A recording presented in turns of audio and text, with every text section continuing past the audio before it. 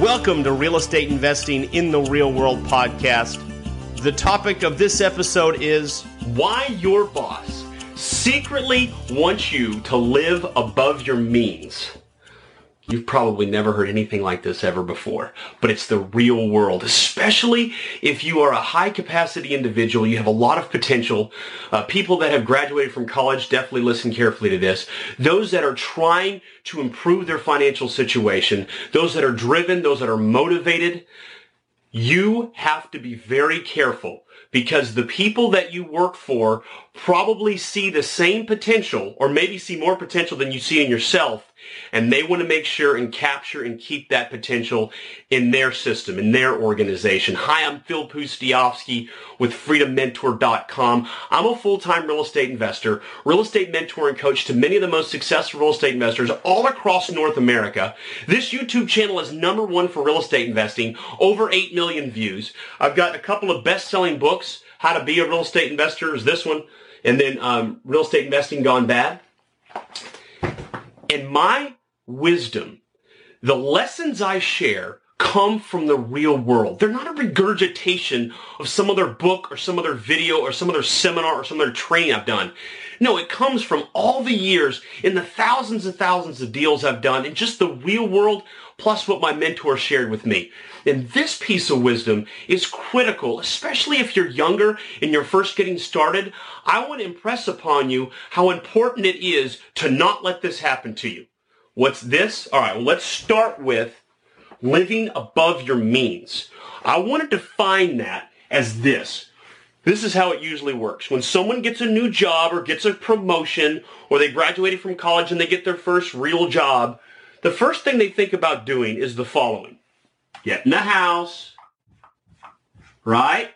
And what comes with a house? A big fat mortgage. Now, you might qualify. The bank might say yes, and there's this thing called debt-to-income ratio, and you might fit just below that debt-to-income ratio. You might max it out, meaning the amount of income versus what the debt payment is might be right there. So you get your big mortgage. Oh, but you need something else with this brand new house or this nice house, right? Oh, yeah, you need a nice car.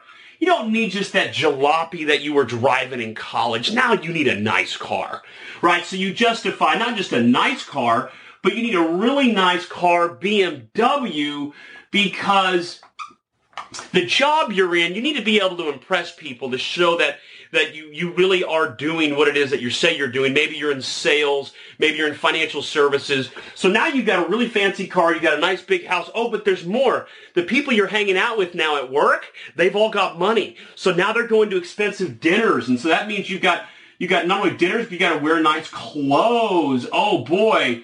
And then you've got all kinds of other expenses that are, I don't know what that is. There we go. Okay. So you got all kinds of expenses, and they're all piling up because it's all part of this lifestyle you have built for yourself because you want to look the part of being rich and successful and upwardly mobile. So you build all this, and what is propping all of this up? What's the fulcrum? What's keeping this thing from falling down? Know what it is? It's a J-O-B. What's J-O-B? Stands for just over broke. So what you've got going on is a little job that's paying you $50,000, $100,000, $150,000 a year, whatever the case may be, and that job is what's actually holding up this crazy lifestyle you built. Now, who may have been part of the process of encouraging you to have this lifestyle? This guy right here. Or maybe his boss's boss.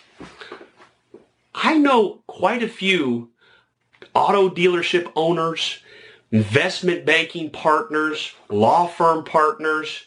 This is what they do with the new recruits. The bosses say, let's get them into the big fat payments as quickly as we can. Why? Because what this job does, since it's the fulcrum of keeping the rest of your life afloat, what it does, just like a dog owner has a leash, you get a leash around your neck. So that job is the leash around your neck. And you probably know what I'm saying right now if you're in this situation. And because you can't really go anywhere, because the job is keeping everything afloat. And so you don't have the ability to make investments or start your own business and do the kind of things that can help you build lasting wealth and ultimately freedom. You can't do that because you're stuck in this job and you've got to be there at all times of the day. And so what ends up happening is you get in this situation where this job controls your freedom.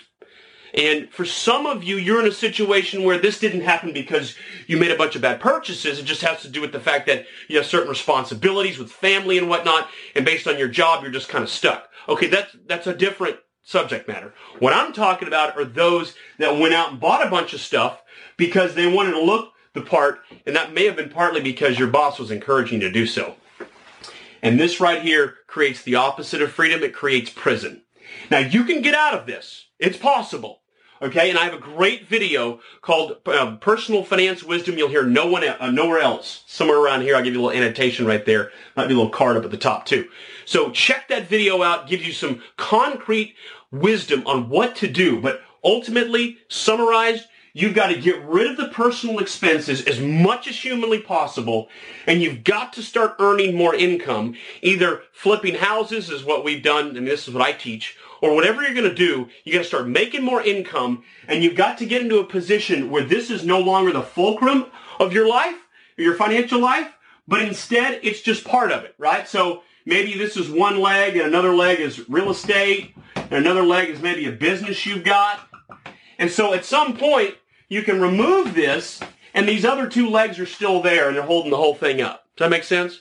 So this right here is something that a lot of bosses will never say, but exactly what they want from the high capacity people, because they want you to be stuck. They want you to have this collar around your neck, chained to the job, because when you do that, who are you benefiting most? Your employer, right? The boss. They're making money off all of your potential, all of your talent. Now, for my own people that work in my team, I'm constantly encouraging them to buy real estate and to do what it is that we teach, so that hopefully they get, they can remove if they want to stop working with me and be able to do things on their own and have that kind of freedom. All right. That's what I encourage. Right. And so hopefully you have a boss that's like that, but most don't. Most have a boss that wants them to be chained to the job so that the boss can make more money or the boss's boss can make more money.